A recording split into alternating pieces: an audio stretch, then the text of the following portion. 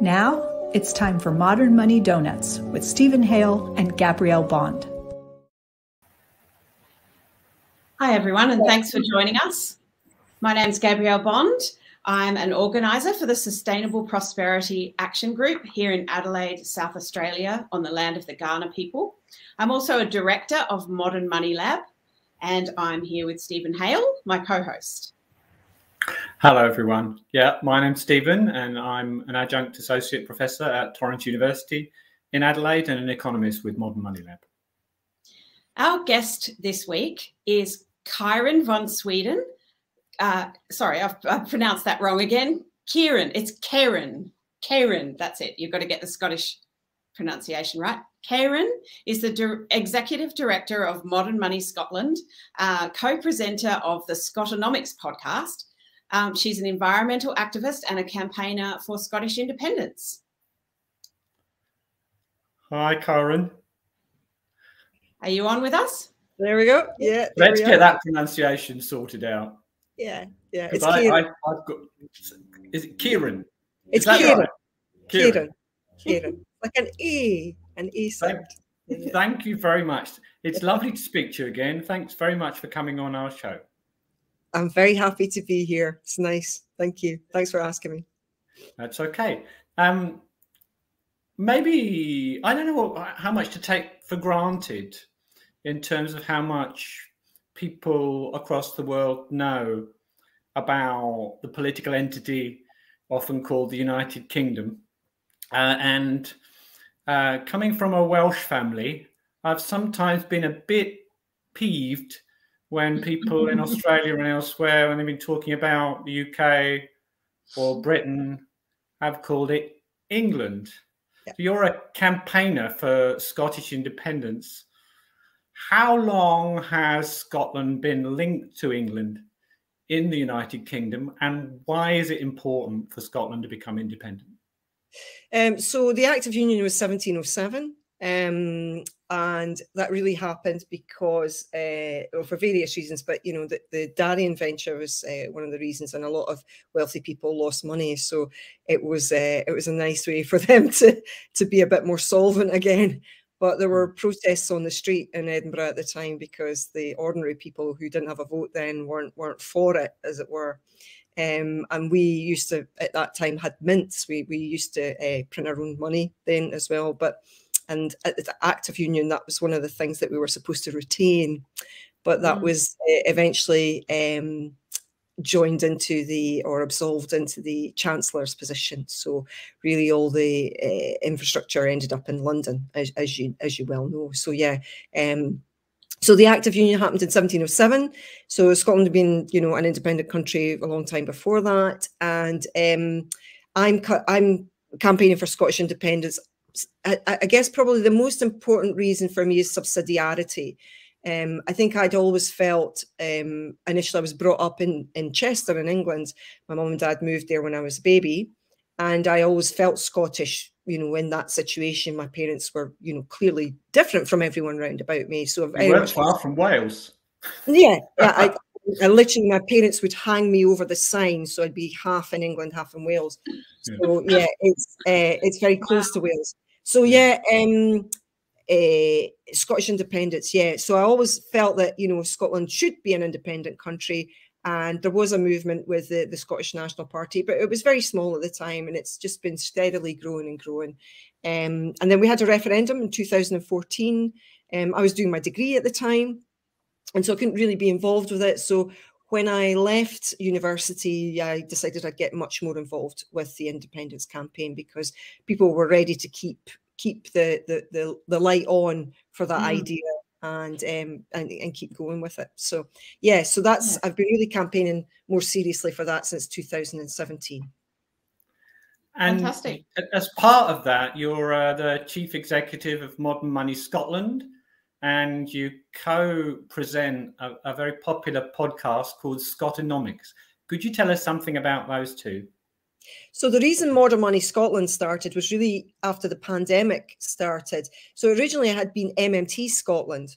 And I noted that at the start of the pandemic, the mainstream media in the UK were starting to talk about, oh, we'll need post-pandemic austerity to pay for this pandemic.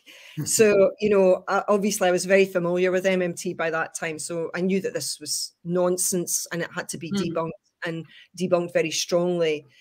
So, and, you know, there were some political commentators were talking about reducing the triple lock on pensions and things like that as well. So I said to some of the people I was involved with at MMT Scotland, perhaps we should broaden our scope a little bit, because I'd been listening to people like Steve Keen, who had slightly different ideas, and I thought they were important ideas as well. So I wanted it to be a broader thing, and take other ideas in as well. So that's how Modern Money Scotland started. At the beginning of last year, we finished a paper on the job guarantee. And then also I'd done a little bit of media work with William before, on the SNP Fringe, Scottish National Party Fringe. And then he said to me, why don't we start a programme about economics and try and explain a lot more, because videos will be a good way for a lot of people. They'll work for a lot of people. So obviously you've got to be quite committed to learn about economics to read a 10,000 word paper, which is the only policy paper we've got up just now. But you know, watching a video for maybe 45 minutes is less of a commitment, and it might pull people in. And, you know, I think to a certain extent, you know, for me, having lived in London and in Chester and in the Netherlands, it is quite nice to hear something in your own accent or a similar accent. So that works for a lot of people. Absolutely. That's great. So we're kind of sisters across the world. Although we've only just started our series of videos, but enjoying it very much so far. And hopefully we'll have Steve Keen on at some point. Yeah. So that's great. That's so fantastic. I'm really, really interested to hear about your other campaign, the Paid to Pollute campaign, which is a pretty big deal. I think, I mean, I work for an environmental law office here in Australia called the Environmental Defenders Office, sort of like the environment's legal team, so to speak. And I think climate litigation is a really, really fascinating area, and one of the few sort of chinks in the armor that we might have to act on climate. I was wondering, would you be able to talk to us a bit about what led to that campaign and what happens now? And how do you even go about suing the UK government anyway? Okay, so with campaigns like this is a multi-pronged thing with a lot of people involved in it. So I was asked to become involved in it as a plaintiff, and I didn't really know what that involved. I had an idea. We have an MP here in Westminster Parliament. She's called Joanna Cherry, and when the UK government tried to prorogue the Parliament, she went to court against them there as well. So I knew that this kind of thing happened. And so I was asked to join as a plaintiff, and I looked at what that would involve, and I agreed to do that and said, yeah, I would do that. But there was a media team, and there were lawyers involved in it as well. A law firm called Lady, who are very right on. They do a lot of good things. My dad was actually blacklisted in the early 90s, as a lot of people who were shop stewards were. Could we maybe take a step back, because there's lots of jargon that people might not understand there. I don't know what terminology people use in the US. You're from an oil city, Kieran. Yeah, so Aberdeen is where I was brought up. My dad worked in the oil rigs. So they were keen to have someone from my area, because they had two English people, and one of them had worked in Grangemouth, and one of them was a medical student as well. So yeah, I was keen to help from that point of view. So my dad was involved in strikes on the oil rigs, because he saw a lot of bad work in practice. So my dad was blacklisted, and Lady were actually the law firm that managed to get him some money back. So I knew about Lady before. I was really happy to get involved with them. Yeah, so we took the UK government to court. So you you obviously contact their lawyers, and then, the QCs from both places get up into the High Court and they argue the point. So we were arguing against the maximising economic recovery from the North Sea, that wasn't compatible with the Paris Climate Agreement, which obviously is not. So, yeah, I mean, so the campaign was called Paid to Pollute, and that's pretty much it in a nutshell, isn't it? Yeah, because the oil companies in the UK, a lot of them are getting massively subsidised to do what they're doing. And, I don't know if your Australian viewers know this, but the Chancellor and the Prime Minister in the UK is the currency issuer.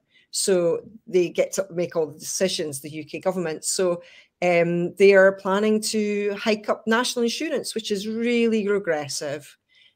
Which is a payroll tax, basically. Yeah, so it's a payroll tax. Yeah, so we've got two. You've got your your normal income tax. It's called income tax, and then you've also got national insurance, which is supposed to be ostensibly for your health care and for your social security. But like a futures fund. Yeah, it doesn't. It doesn't really actually work like that. We all know that. But yeah, that's what it's for. Yeah. So yeah, the ordinary people will end up paying more. And also we've got an energy crisis happening here as well. So people's bills, their gas bills are going to go up probably by about at least double what they were before in April.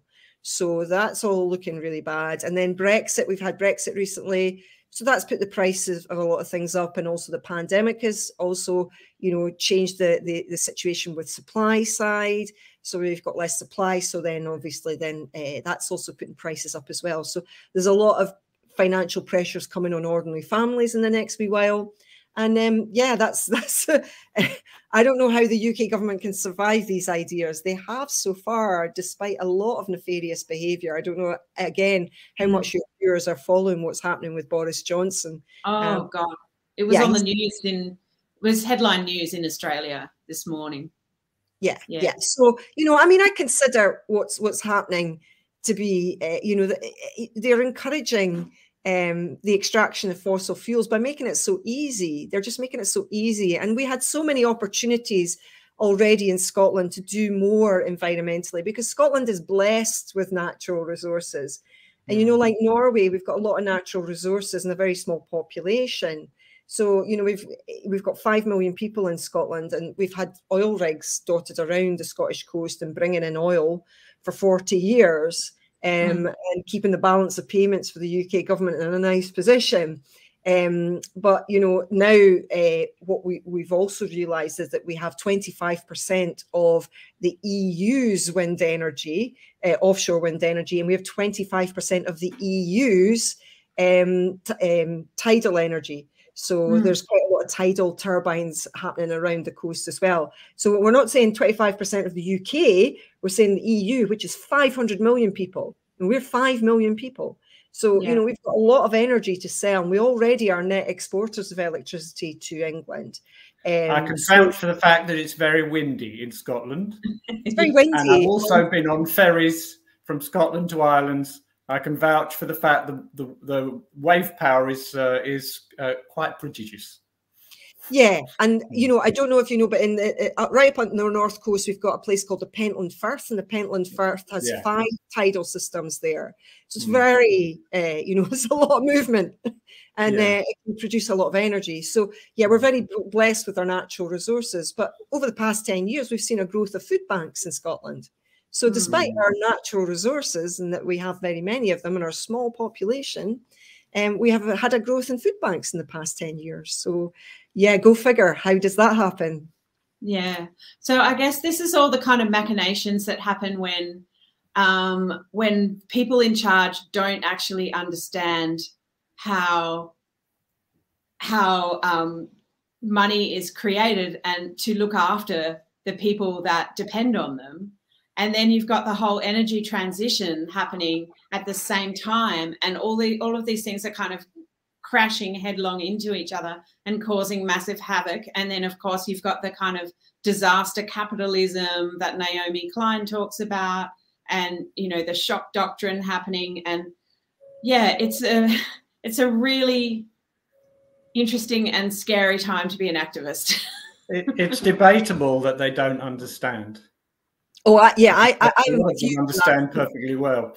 I think Boris Johnson and his ilk understand exactly how. Okay, that's interesting, because I think you could make the argument here that they don't get it. Yeah, some of them don't.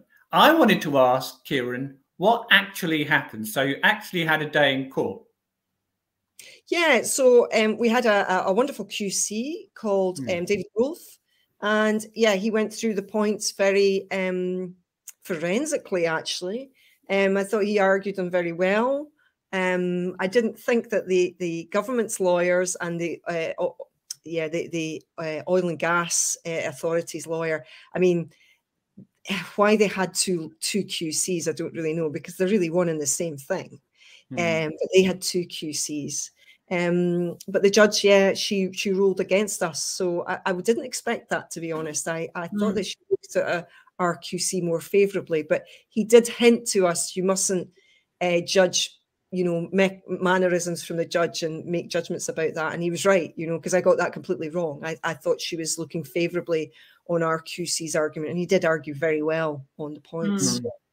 Well, you got plenty of publicity anyway, I suppose there's that. Yeah, and I think more people are aware of, it's just another thing about the UK that's, very much geared towards helping the establishment or, helping themselves, as you can see, from the riches of the money creation system that's possible.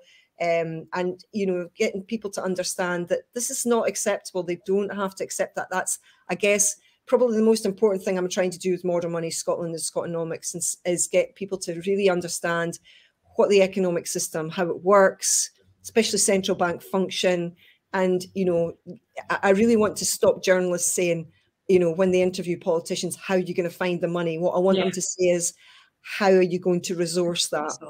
Yeah. That's great. That sounds like it's a good point to get back to economics and the monetary system again. Back in the previous referendum, I can remember bemoaning the fact that the SNP were talking about continuing to use the British pound if the country became independent, which I've always thought means not becoming independent at all.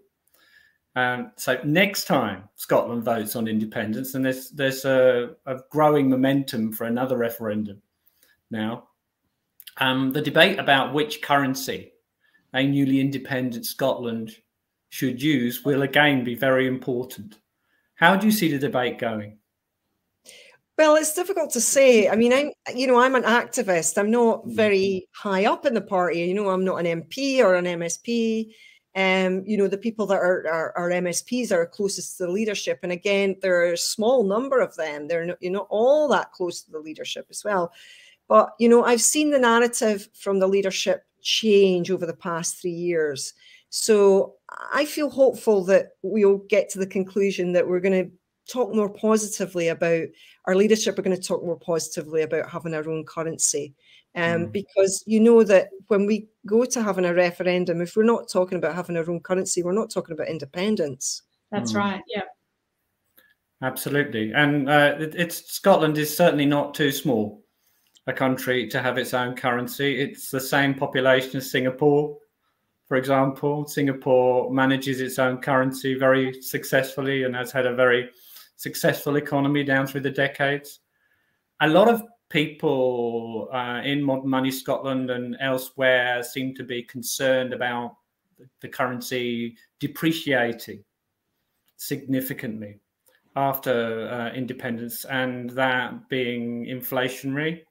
I just suspect they might be in for a surprise because there is such a Scottish diaspora. I wonder whether there might be a surge of patriotism from all these expats around the world. And you might actually see a big investment in the Scottish currency after independence. It could easily go the other way.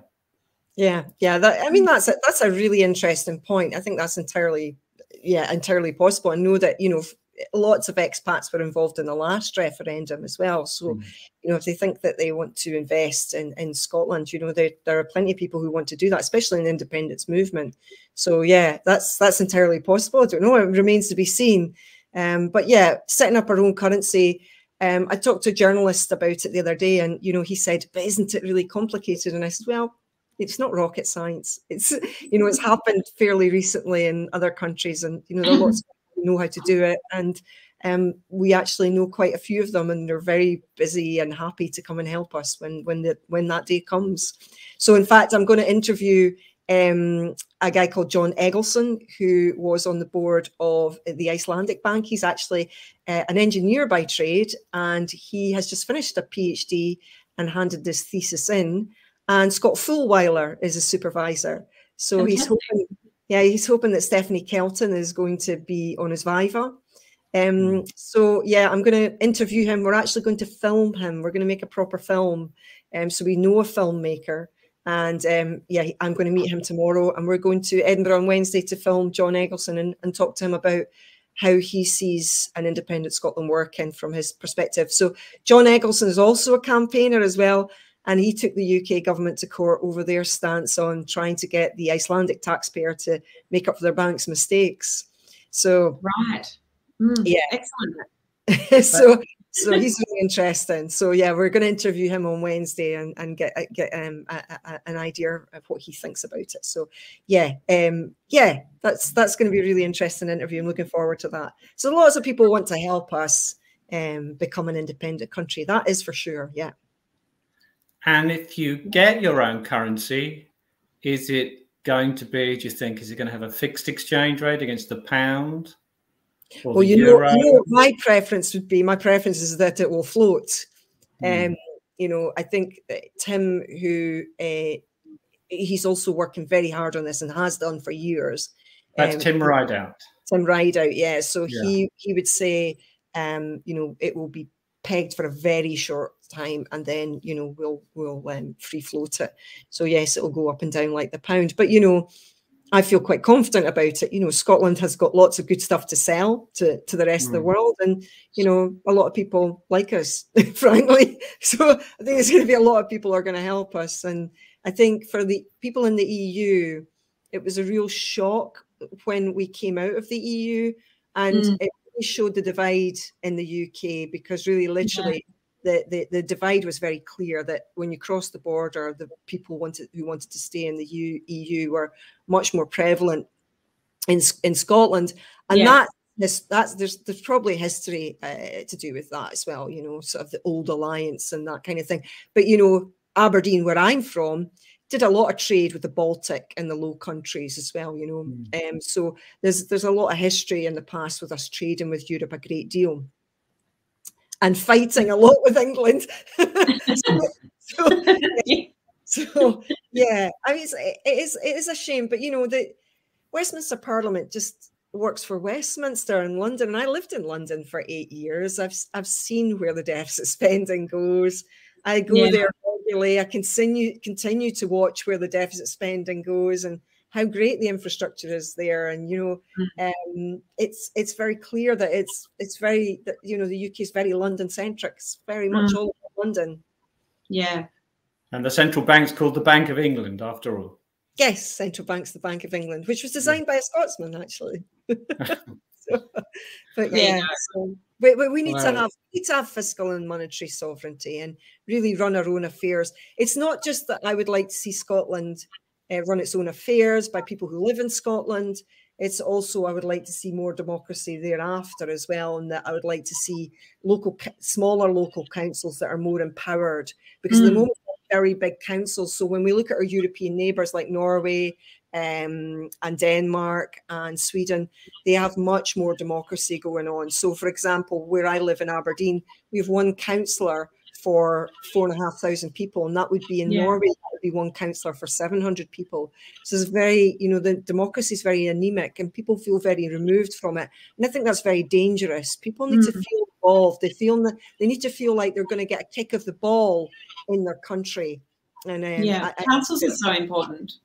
We have 3 levels of government here. We have federal, state, and local government. So I think that's a bit unique, isn't it? Yeah, well, Germany is much more like a federal situation as well. So, you know, our democracy in the UK is very anemic.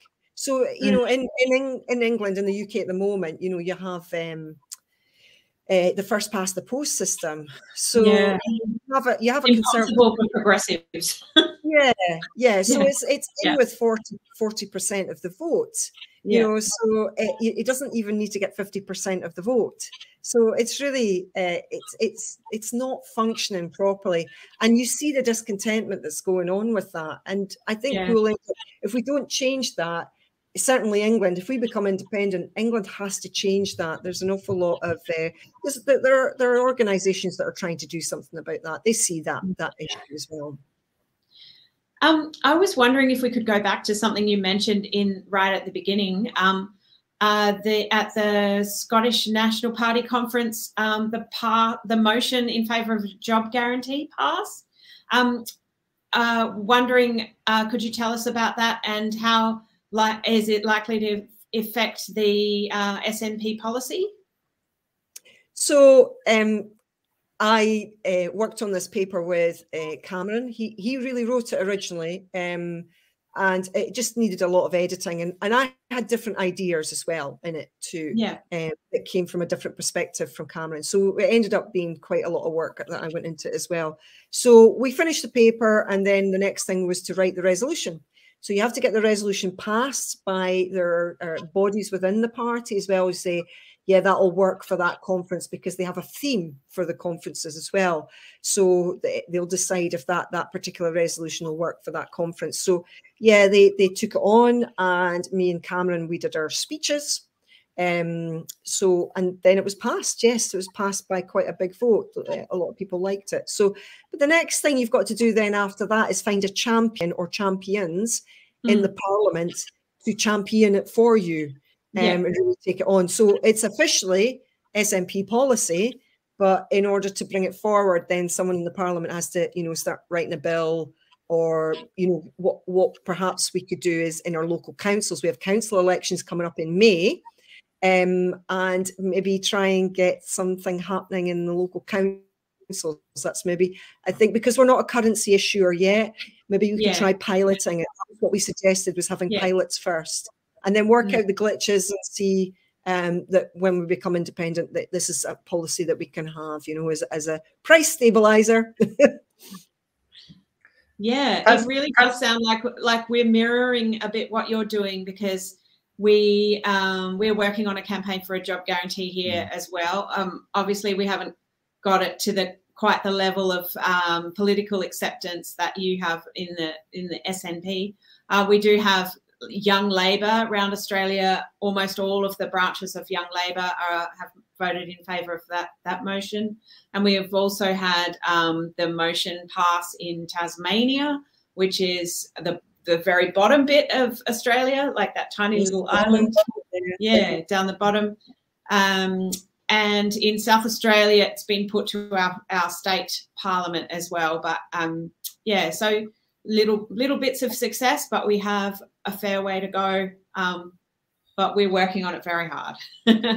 Yeah, I mean, politics is like mud. You know, you have to get in it, and when you're walking, it's very slow, and you know, it takes a lot of time, and you've got to work on persuading a lot of people around about you in your branch, in several branches.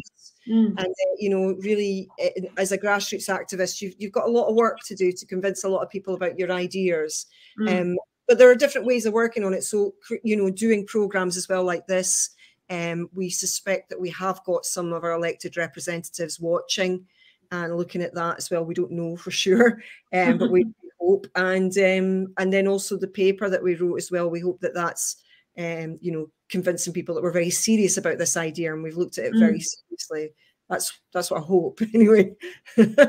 So people might not be aware of just what a big deal it is to get a job guarantee motion passed at the SNP conference.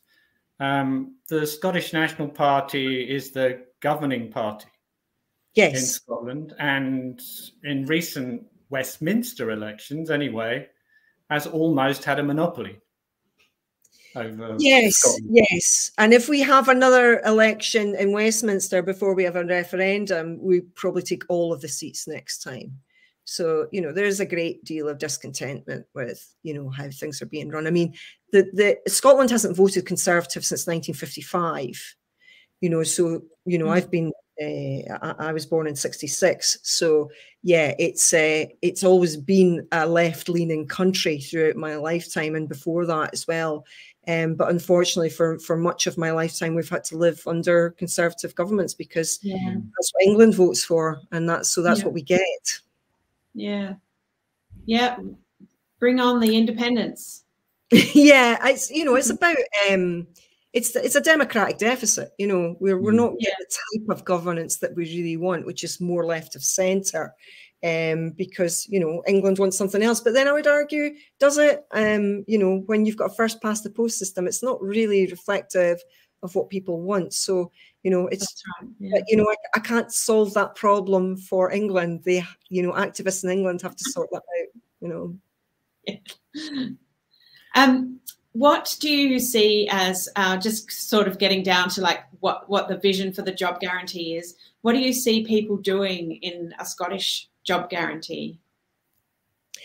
Well, there's so much possibility. You know, we don't have a particularly huge unemployment problem, but, you know, you understand that anyone being unemployed involuntarily is, first of all, really bad for them, you know, for their psyche, for their self-respect.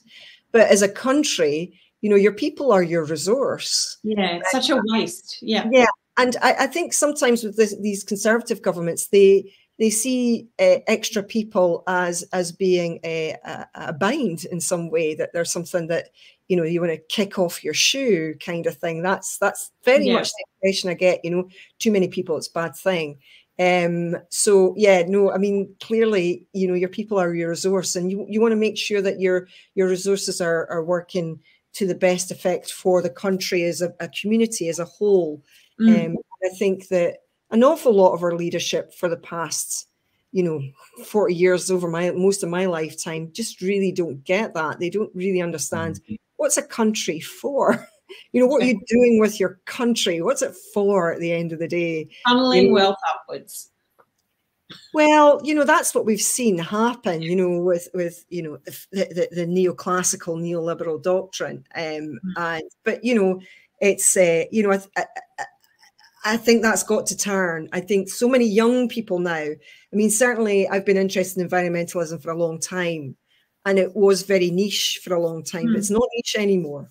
Yeah. You know, the majority of young people are very environmentally minded, you know, people sort of 16 up, you know, between 30 and 16, I think there's, you know, very much awareness. And also in the independence movement, I mean, the referendum was a moment in time where people got really interested in how the country ran, and there was an awful lot of really interesting conversations on buses, at bus stops and pubs, because people were really looking at, you know, how is this going to work, and what are the things that we need to be concerned about, because it's a big decision. So, you know, really some fascinating conversations just happening randomly all over the place. But that led to, I would say, a new enlightenment about politics. You know, people were really starting, and economics as well. I believe that after the referendum, economics graduate, you know, there were a lot more people applying to do economics in Scotland after the referendum. That, you know, the numbers went up for that. That's interesting. Yeah. Not that they would have learned that much from the neoclassical courses. Yeah. And I've just spoken to Patricia Pino and interviewed her, and, you know, it's very clear that that's still, you know, dynamic, stochastic, general equilibrium, all those kind of things are still being very much taught to 19-year-olds who just want to pass the exams and get a job. You know, they're not thinking. They might wait till they're 20 or 21 before they get to that version. But yes, that's where they end up by the time they finish their degrees. Yeah, which is something that I've spent years trying to to fix in a way. Absolutely right. Yeah, but we all just have to be busy trying to get people to understand that that's not how everything works. And actually, I listened to a podcast today, and again, another guy was on it, really intelligent guy, he's talking about a lot of really interesting things. He wrote a book called Davos Man, And then later on in the interview, he was said, yeah, we must tax the rich. And, you know, and I got on to them and said, well, we should tax the rich, but not because we need their money. We should tax them for other reasons. And I sort of listed the reasons. This is why you want to tax them, because you want to reduce inequality. It's fundamentally toxic for your society.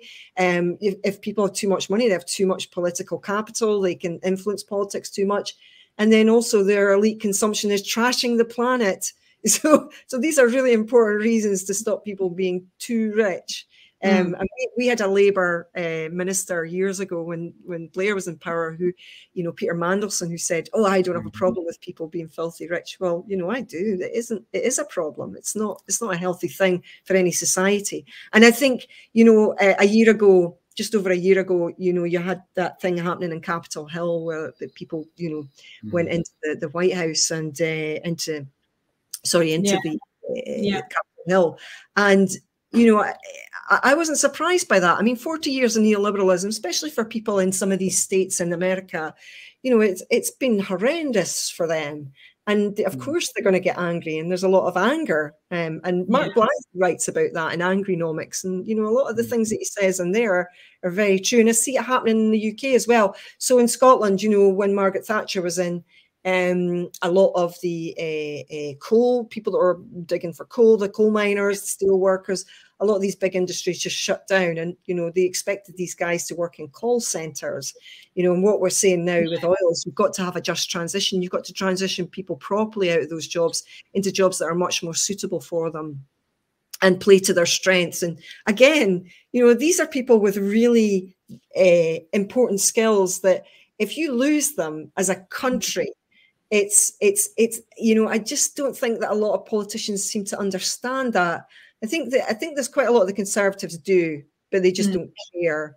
I think there's a lot of Conservatives that do care. I mean, not that there are people in the Conservative Party in the UK that are rebelling against a lot of the things that happen just now. So it's not across the board, but the people that we have in power at the moment in the UK are very libertarian, I would say. Yeah. Much the same in our country over here as well. I remember very well the miners' strike in the UK in the early 1980s. It was the same across Northern England and, of course, South Wales, where my family's from, as well. And Margaret Thatcher, she didn't just change the UK. She managed to change the whole world, really, in my view. Australia as well, and with Ronald Reagan, the US too, and the whole neoliberal experiment, which they've been running ever since. We need to turn around and move towards something much better and something sustainable very urgently. It's great that you're talking to Patricia Pino. I guess is that going to be a Scotonomics podcast? Yeah. So very much look forward to that. Yeah, we've got a few interesting guests. We've actually just interviewed a guy called Neil McEnroy, who I saw speak in Edinburgh in 2017 at an event called ourdemocracy.scot. So again, it was really about increasing subsidiarity and making sure there's more democracy. So he works on community wealth building, and he has done for years. And he's currently seconded by the Scottish Government just now for a couple of days a week, and 3 days a week he works for an American think tank. But yeah, it's all about, for example, I don't know if you've heard about this, it's called the Preston model. So he was deeply involved with that. So the Preston model, they looked at Preston and realized that, for example, a lot of what they call their anchor institutions, they are spending money out with their area, you know, so buying things in from far away rather than spending things locally, you know. And it was also for them as an organization, they had to train up people to understand how to do procurement, how to bid for things from, you know, these anchor institutions, which would be your council, the hospital, the university, big organizations that had lots of public money, and making sure that people in the local area bid for these things. And eventually, you know, it resulted in like something like 1,400 extra jobs. That's in Preston in the north of England. Yes. Yeah. Yeah, so it's very well known. You know, you hear it talked about quite a lot, and it was very transformative. So he's busy with that, and within the Scottish government as well. One of our ministers is very much into that, so that's a great thing. Yeah, so that'll be a really interesting one to listen to. He's got a lot of experience with that. We also have interviewed a few other we've interviewed Warren Mosler, so he'll be up there soon too. How is that related to, say, what Kate Raworth's doing with the kind of donut model on a city type experiments? Yeah, I mean, I don't think probably she would have influenced him. I would have thought so. But he didn't talk about her during the interview. But yeah, I've listened to that book 3 times. I listen to books quite often now as well. So yeah, I love Donut Economics. I think it's fantastic. It was great book. So yeah, there's an awful lot in there. But yeah, we need to empower communities much more. And you know what Neil talks about as well is, and to be fair to the Scottish government, they're actually encouraging a lot more cooperatives, because obviously when people are working together in a business and it's for them, then that's really going to be your best outcome, really, especially if people know what they're doing within the business as well, or a good amount of them do. So yeah, that's that kind of more shared ownership model is definitely the way to go for a lot more businesses. We need to move away from the corporation type structures which are so toxic. Yeah. Thanks very much, Karen. This has been great. Is there anything, Gabby, is there anything you want to ask before we finish? I do, I'm really fascinated by the work that you're doing, because I think there's so much to look up to and to be inspired by. We probably should wrap it up because we've gone well over our 30 minutes. But it's been really lovely to talk to you. And yeah, I think we need more activists in the world. We need people who are brave and who have great ideas to just go that extra step. And, why not sue the government for using public money to prop up polluting fossil, fossil fuels? I think here we have the School Strike for Climate movement, we have Extinction Rebellion, we have the kind of citizens' assemblies, people who are really interested in that. Like you said, I think there's a great movement for change, and we really do need to turn this ship around and head back in the direction of a sustainable future. So we would love to talk to you again at some stage. But that's perfect analogy. We really need to turn this ship around. I mean, really, we're in a situation where we have an existential threat to our lives. And, I know in Australia that there were some horrific images coming out of Australia with the amount of forestry that was burned down and the flora and fauna that were destroyed in an area the size of Ireland. That happened just before the pandemic, and that was just so painful to watch, painful. And really we have to fight for we are the stewards. We're the stewards. We're supposed to be the grown-ups here in this planet, and we've got to look after it. And, we've got to stop the dinosaurs and the idiots from destroying it. And we've all got to stand up and do everything that we possibly can with the amount of time that we've got. Well, thank you. 100%. I'd like to very much recommend that everybody watching this checks out Scotonomics and listens to all the interviews on there, except perhaps the one with me, but all the others are great. And please join us at the same time next week to talk to the excellent American economist Sherry Wise about something very topical, monopoly power, regulation and strategic price controls, among much else. And please, everyone, watch Joe Firestone's show at the top of the hour. Thanks for having me. Thanks for listening, everyone. See you next time.